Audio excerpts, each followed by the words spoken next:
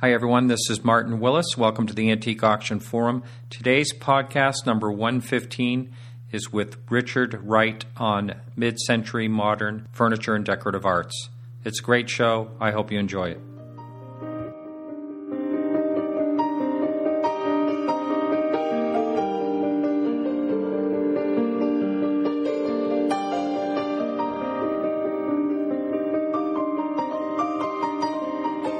This podcast is sponsored by WorthPoint. Find out what your antiques are worth at worthpoint.com.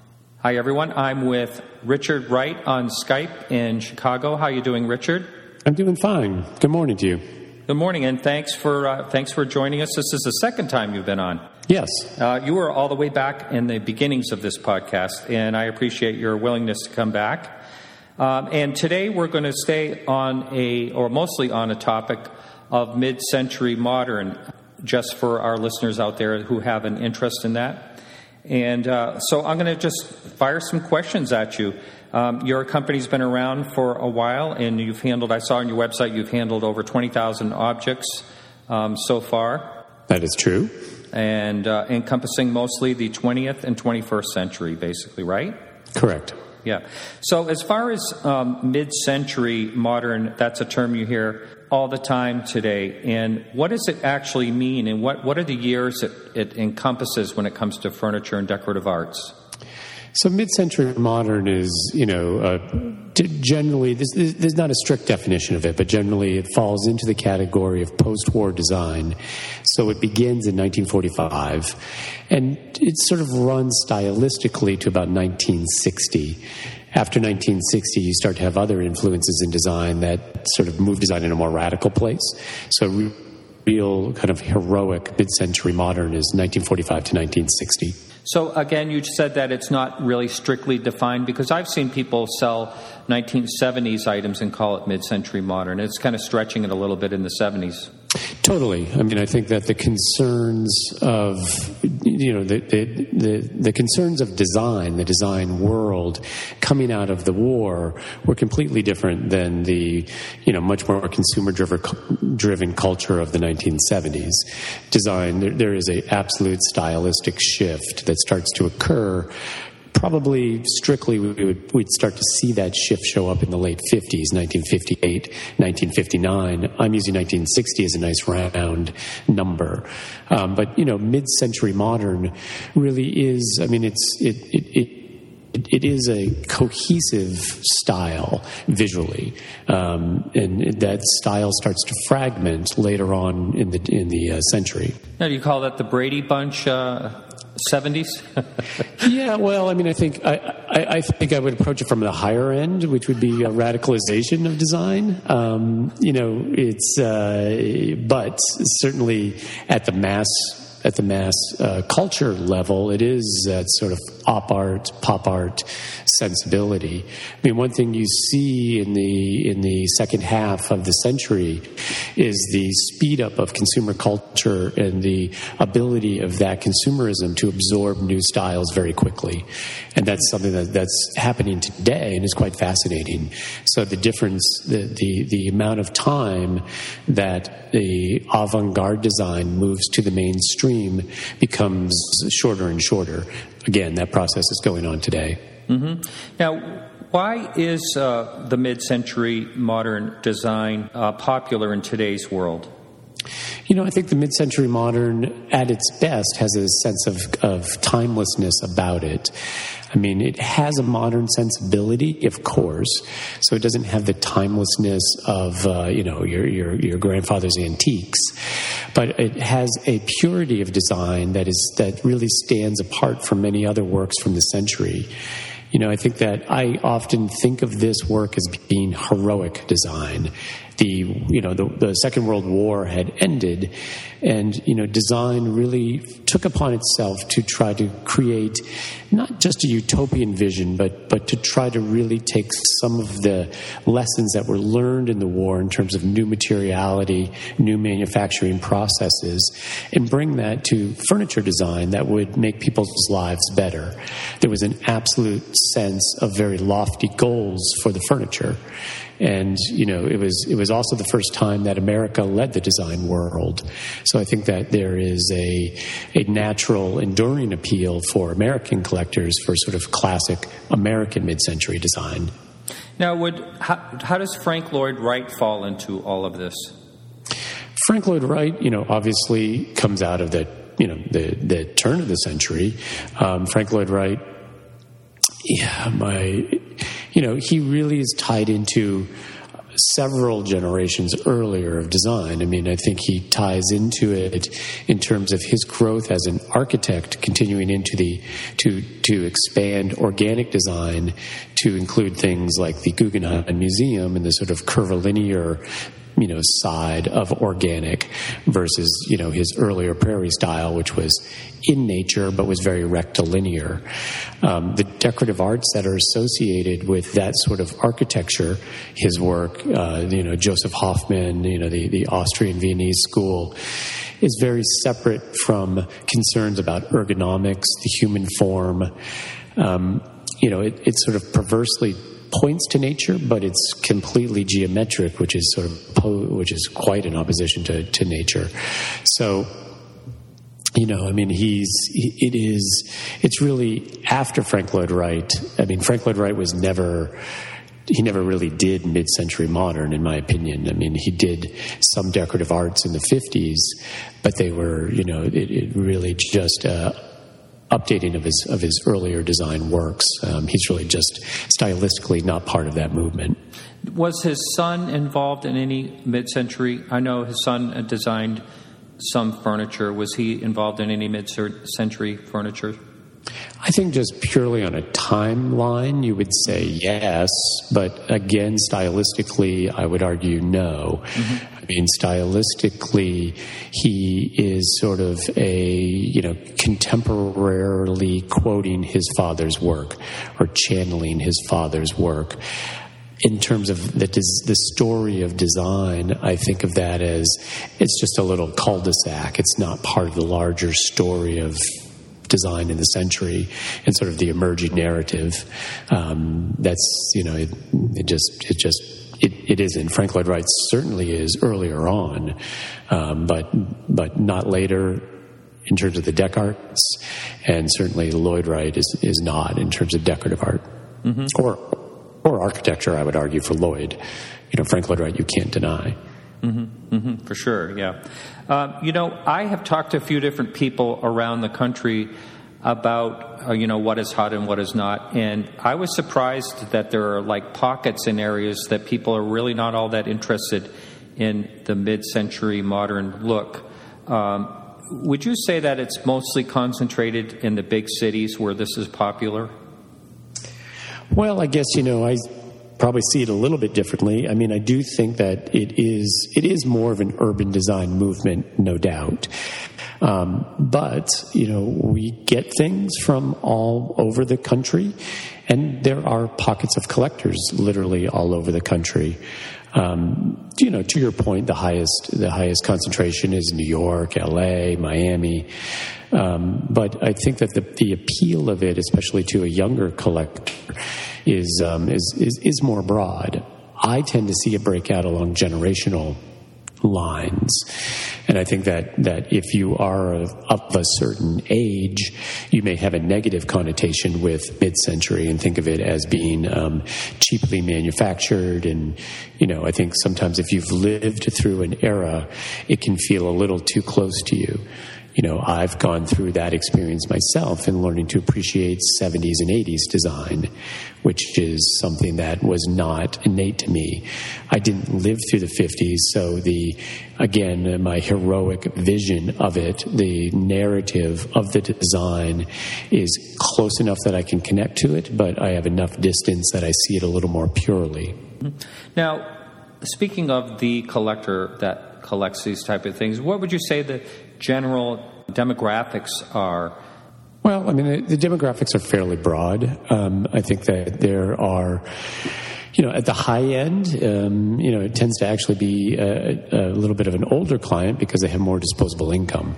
I think at an interest level, it really cuts to very young people, all the way through people in their 50s, 60s, that are sort of doing a second home, or empty nesters that are sort of doing something a little more, little less traditional.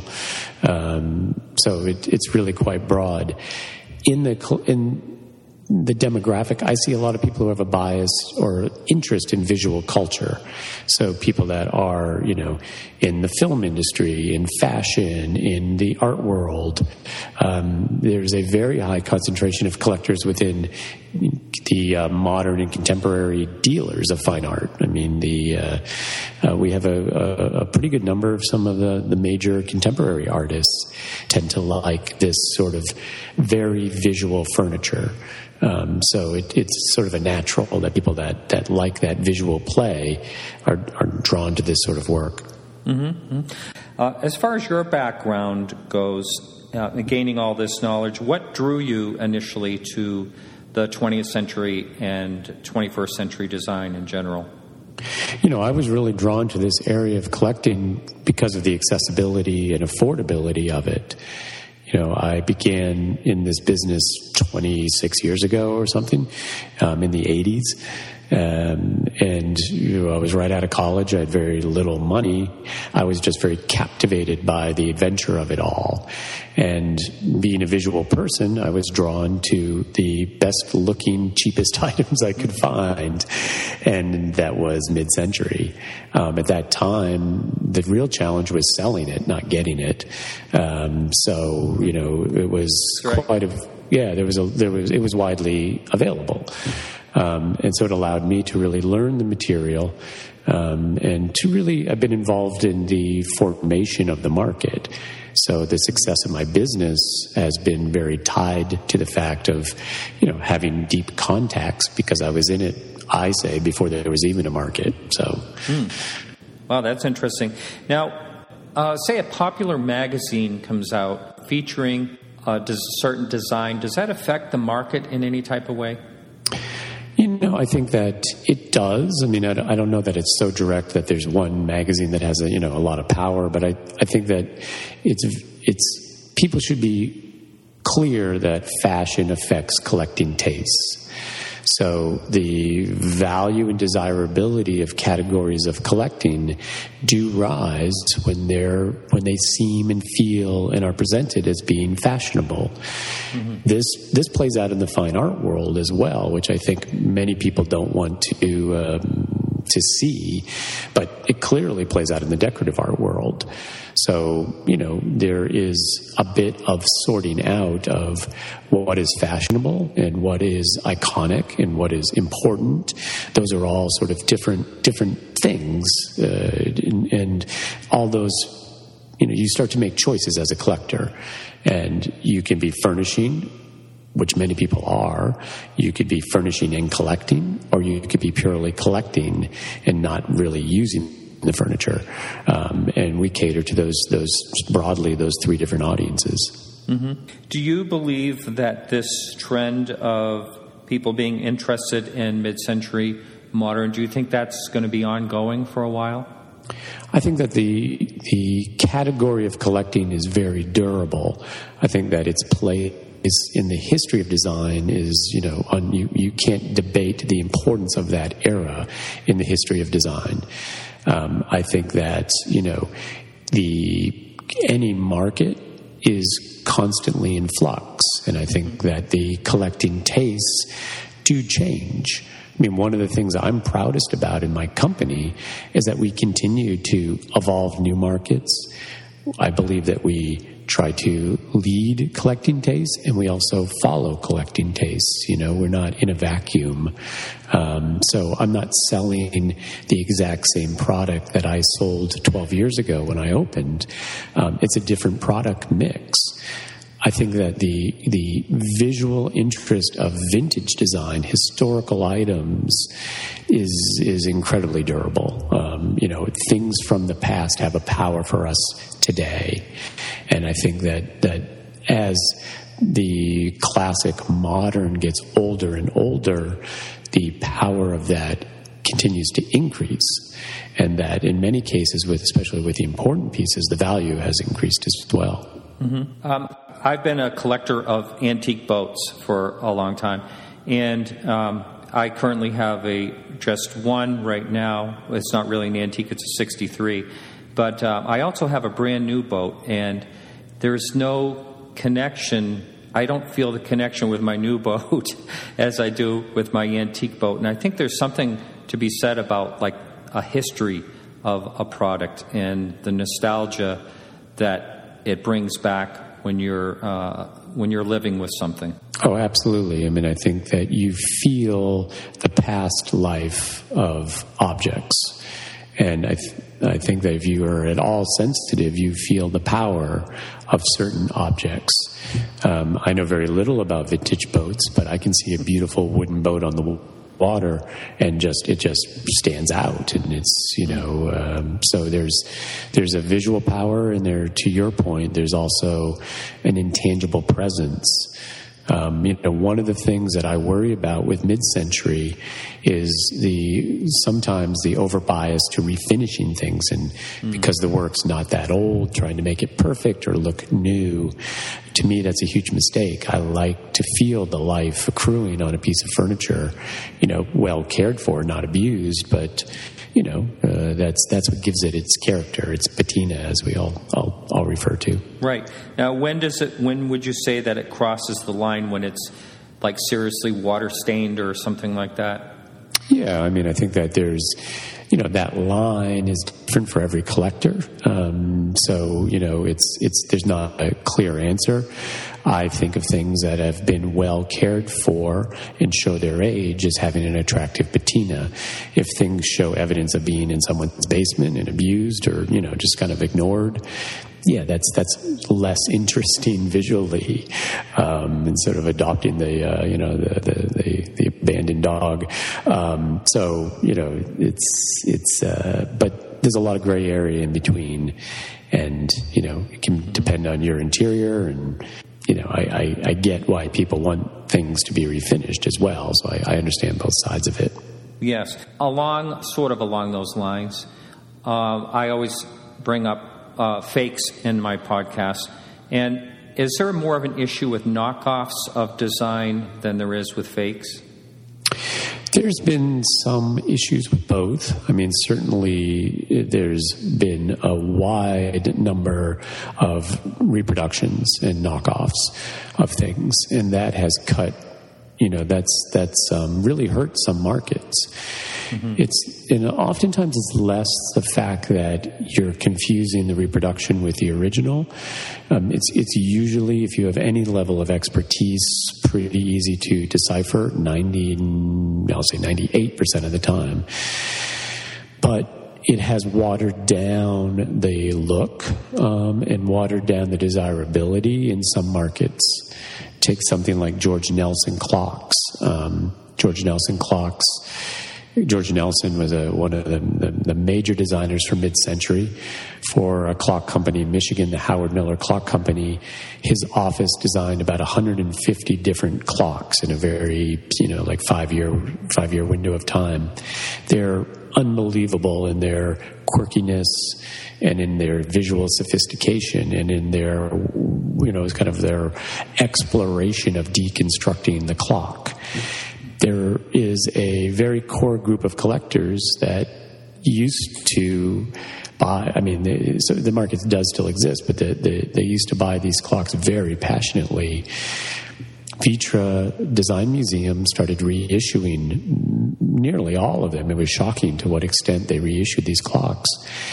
And the accessibility of the clocks that looked, from the exterior, without picking them up, they looked like 95% correct. They were very faithfully done.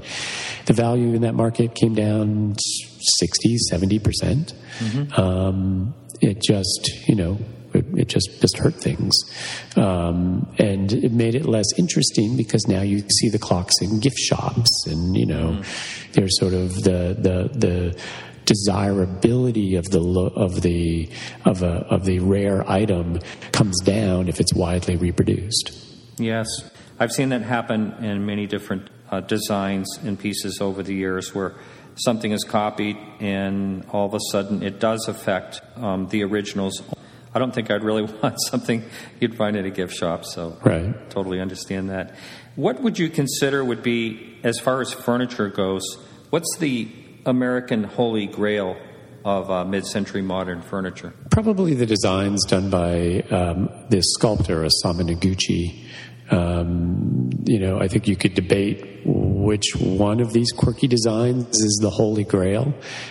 Famous cloud sofa, or his famous chess table, or one of his unique custom tables. But his furniture, to me, sort of sums up what was going on in America in the post-war, because it is incredibly beautiful. It's incredibly optimistic. It's really a fusion of art and design, and it was produced by a major furniture manufacturer to be marketed to the masses. To me, the idea that a corporate entity saw the possibility of not just good design, but truly challenging, great design was amazing. Most of them were commercial flops, but one of the tables that he designed has been in constant production. It's just a coffee table with a glass top on a tripod wooden base. Yeah. Very, very famous table. God knows how many were made and are still being made. Some of the rarer tables from Noguchi, though, are the most valuable and probably the most sought after. There was just a unique marble table done by Noguchi that turned up in Massachusetts, not too far away from you. And it was made in the 1940s. It was fantastic.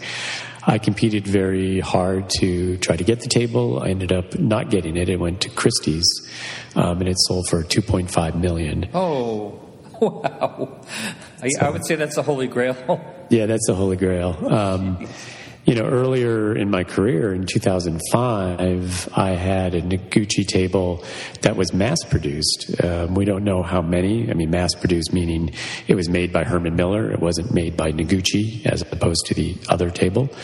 We sold that for $625,000 back then.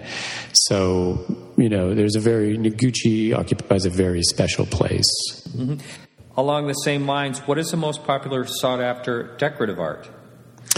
There's probably not one iconic decorative art item, but mid-century modern really was interpreted throughout the range of the decorative arts. In America, there's a very quirky set of lamps that was produced in 1951 and first shown at the Museum of Modern Art. It was a very interesting time when museums sponsored design competitions, and there's a series of lighting that was produced by Heifetz that comes out of a 1951 low-cost lighting design competition. There's wonderful metalwork that's done at that time that has the same sort of mid-century exuberance done right here in America. And, it can't fail but mention Italian glass. There's an incredible renaissance of really mid-century style that occurs in Italy, in Murano, with sort of a reawakening of the traditional crafts brought to life by the new visual aesthetics of the post-war era. Mm-hmm. Now, who would you say your sellers are for the most part? Is it the baby boomers? Yeah, I mean, for the most part, well, it's the collecting category has starting to become mature enough that it's a mixture of things coming out of original homes and things coming recycled from collectors. So we're starting to see the beginning of significant collections coming back onto the market. We're, of course, always excited to get the call or more likely the email of, somebody's estate. Sounds morbid, but auctions are, we always talk about the 3Ds. Debt, divorce, and death are the drivers of many of the property that comes to market. So what's exciting about this area of collecting, things are still coming fresh. fresh to the market. I think that collecting categories get stale when there's not new material. So, I just told you the story about the Noguchi table that just sold this spring. That would have been I'm going to cry talking about it, but it would have been the finest piece that I would have handled in my career. So I've done this, 26 years. It's exciting for me to think that those big fish are still out there in the sea. That's what is great about, that area and honestly about what I do. Well, I wish you got that. I know what it's like to lose a really good piece. It's not fun. You just give it your best shot, and when you're competing against a major auction house like that, it's tough. It's tough when you get to, I think what's interesting for me is the rise in valuations on the pieces. I learned a lot competing for that table, and to lose a $1 million plus piece to an international auction house based in New York City is not so hard. The fact that I felt really Sotheby's was taken out fairly early. It really came down between me and Christie's. To be able to even be in the running for a piece at that level, I felt very proud. It's also fascinating to me to be contemplating, 7-figure prices for decorative art items that, I started in this business as a dealer with $2,000. So it's come a long way in the years I've been involved. You've done a wonderful job. We'll talk a little bit about that later. As far as mid-century in general, what advice would you give to someone who's interested in starting to collect? I think the number one thing for anybody beginning to collect is to do your homework. I think that the more you learn about the period, the more you'll appreciate the work and the more pleasure you'll get from it. It's also, there are lots of different levels you can collect at, but it is, as we've been discussing, you can spend a lot of money. You certainly don't need to spend millions, but you can spend significant amounts buying this furniture now. You can also buy it at a lower level that's very valid. But you need to understand the differences between that. You don't want to overpay for items, and I think you also don't want to undercollect. If you are going to actually be living with these things over years, sometimes the less expensive item or the more common item will end up yielding less pleasure. You'll get tired of it sooner. I've seen that in my own collecting. So getting educated is the best place to start. The good news is there's just a ton of information now, which was so different than when I started. Right. Mm-hmm. The auction houses, are a great place to start. We all keep our sales online. Everything I've ever sold is archived on my website. You can search and, see great photos, great, write-ups, and see price points. There are good dealers. People want to talk about, we like sharing our information about this period. So ask questions and there's a ton of books. So you go out and you buy the books and you do your research and it's a fun journey. Along those lines, if someone contacts you, do you give any free advice or? Oh, yeah. Most of our days are spent responding. Again, most of it now is through email, but we're happy to give free auction estimates to anybody. That's what we do. Mm-hmm, mm-hmm. And you mentioned your website. What is that website address? It is Wright20.com. So my name, WRIGHT20.com. Okay, and I want to talk a little bit about your company in a minute here, but let's just talk quickly about the contemporary market, because I know you're really heavily involved in that. And are you basically forming those markets? You talked a little bit about that earlier. In some ways, yes. I don't like to say that I'm forming the markets, so it's hard to know where that line begins and ends. We're trying to bring fresh things to the market. If the market responds, we'll do more of it. Mm-hmm. It goes both ways. I think of it more as exploring the world of design than trying to, per se build a market. Building a market is a multi-pronged process, so it's not controlled by anyone, a dealer, an auction house, the press, all those things, the collectors, all those things come together, museums, it's all part of a dialogue. But I think that we're all watching each other and looking at what is new and different, and how can we put that out there and and broaden the story that we're telling. Mm-hmm. Do you go to Europe and places like that, looking at different contemporary designs? Sure. I mean, it's I just came back from Germany and Sweden. I will point out, contemporary, can be a little bit of a fuzzy category as well, depending, what date you want to begin the contemporary movement. Mm-hmm. Right now, we're doing less with brand new, absolutely contemporary pieces. We've commissioned pieces in the past. We had a contemporary design program. It's been a very challenging part of the market. So, we're honestly doing less of that, but we still do a lot of, things that were made within the last 20 years. So that's, by many definitions, contemporary as well. Mm-hmm. I'm very interested in the curatorial reevaluation of very recent periods.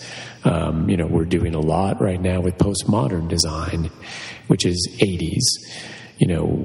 Trying to suss out what is the historical important pieces from the 90s and the turn of this 21st century. Something that really interests me. It's hard work, and it's not always clear. So in that sense, I do travel. I've been to the Milan Furniture Fair a couple of times.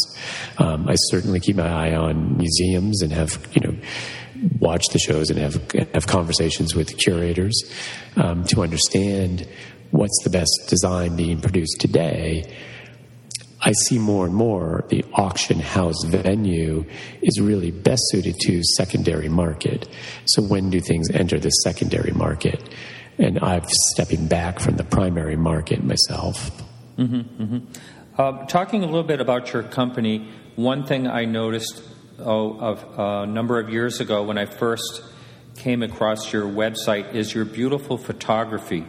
And I bet that plays a part in the success of your company. Oh, absolutely. I mean, our company, the early success of our company was largely built around our print catalogs, and photography was a huge component of that, of course. We maintain a very high level of design. We sell design. So graphic design has always been a huge part of our brand. In the very first auction years, I art directed every single photograph. If you were to ever see my first catalog, I tried to prop things with, little starfishes and different little touches. And I shot things out in location very early on. We shot on a traditional photo sweep. We shot in interiors. We shot outside. We did a whole host of, sort of art directed shots. We've done innumerable different styles. We've also done an incredible amount of investment to maintain the quality of our photographs. And it's been such a learning curve for me to collaborate with great photographers, to try to communicate my visual interpretation of the objects, which I think that I have the most information on. And then just watching the world, the photographic world change. We opened in 2000, we shot film and Polaroids, and now, of course, everything is digital, and the amount of post-production time spent on photographs is amazing. We had no post-production originally, of course, on film, or very little. Mm-hmm. Now, every single shot is outlined, color corrected. Photoshop work is done. So we have an incredible commitment to the visual quality of our photographs. We don't know, I don't even know the count. I mean, we take multiple shots of every piece. So we have an image archive of, 50, 60, 70,000 images at this point. And it's something I'm really proud of. And, I said the print catalog still continues to be one of our signatures, as our strong graphic style is a signature.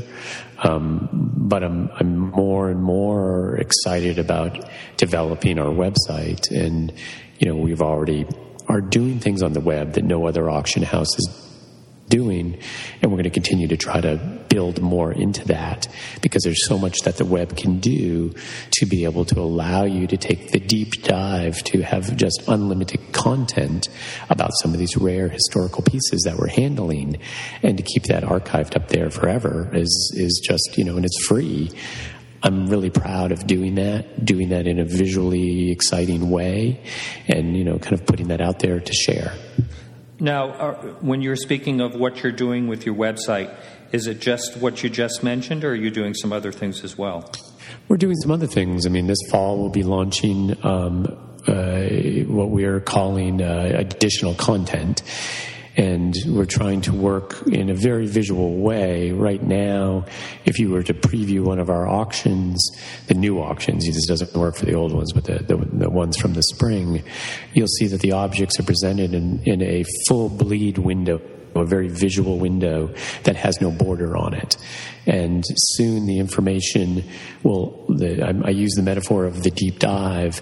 You'll be able to, if you're interested in that item, scroll down. And the more you scroll down, the deeper you will get into the history of the item. If we have information to share, we'll tell you where the item came from, its provenance.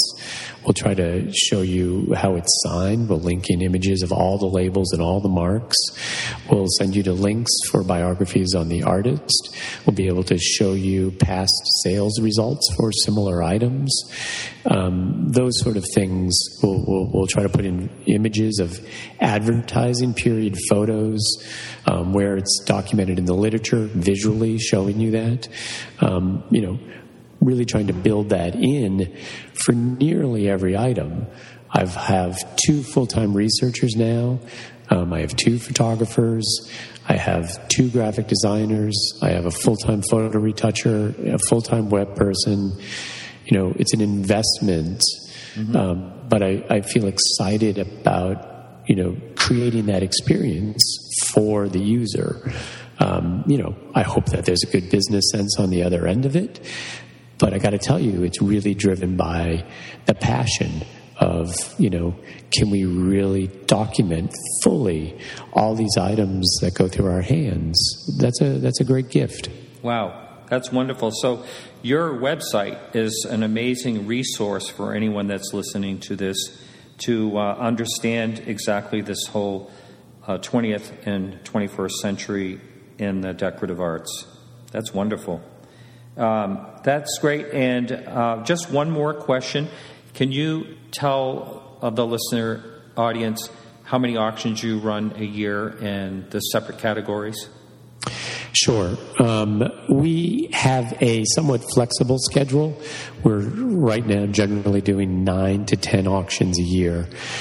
Each season is formed, so the spring and the fall season, each one is anchored by the important design sale that comes in June and December of every year.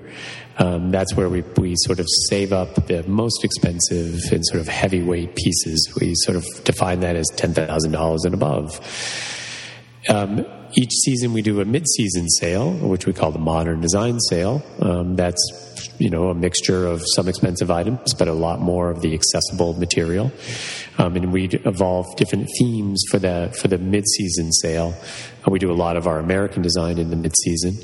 So that occurs every March and October. We are now doing 2 Scandinavian design auctions. We're the only auction house in America to do a dedicated Scandinavian design sale in America. Wow. We do one in May and November. Then we do a mix of fine art and decorative art once a season. We call that Living Contemporary. And, because we're out there, we get offered some really great art. Not so much that we can do a standalone fine art program. So we sort of braid the two together, and we do more of a decorative look to the furniture, and we mix it with artwork that we've sourced. So we have one of those in September. We'll do April and September for that. We do once a year, we just had our beloved Mass Modern sale, which is our no reserve in-house. I call it our junk sale, but it is it's really our accessible sale where we'll take, we sold a bunch of great stuff for $50 and $100 and $200.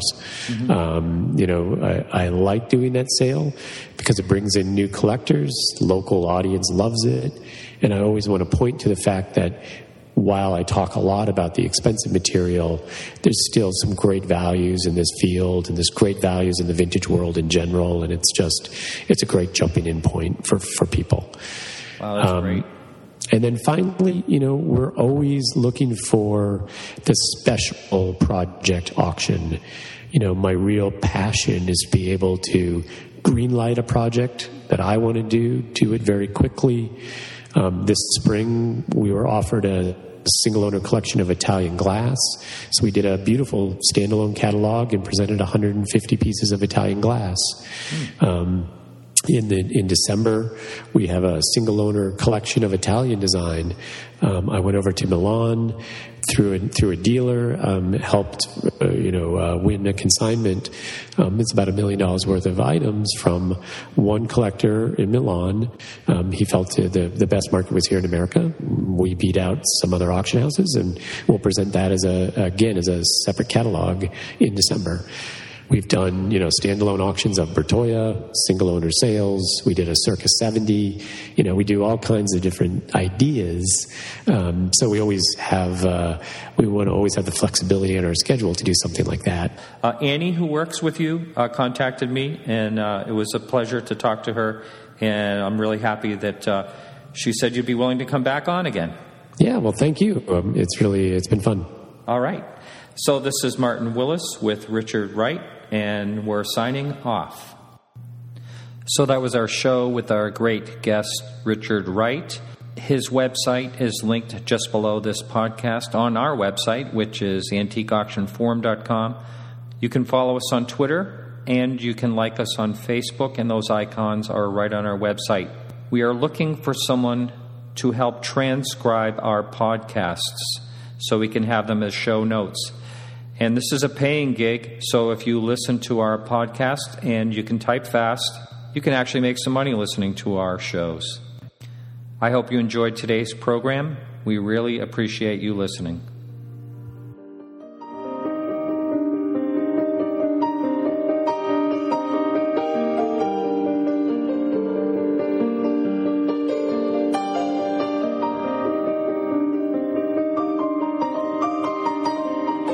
This podcast is sponsored by WorthPoint. Find out what your antiques are worth at worthpoint.com.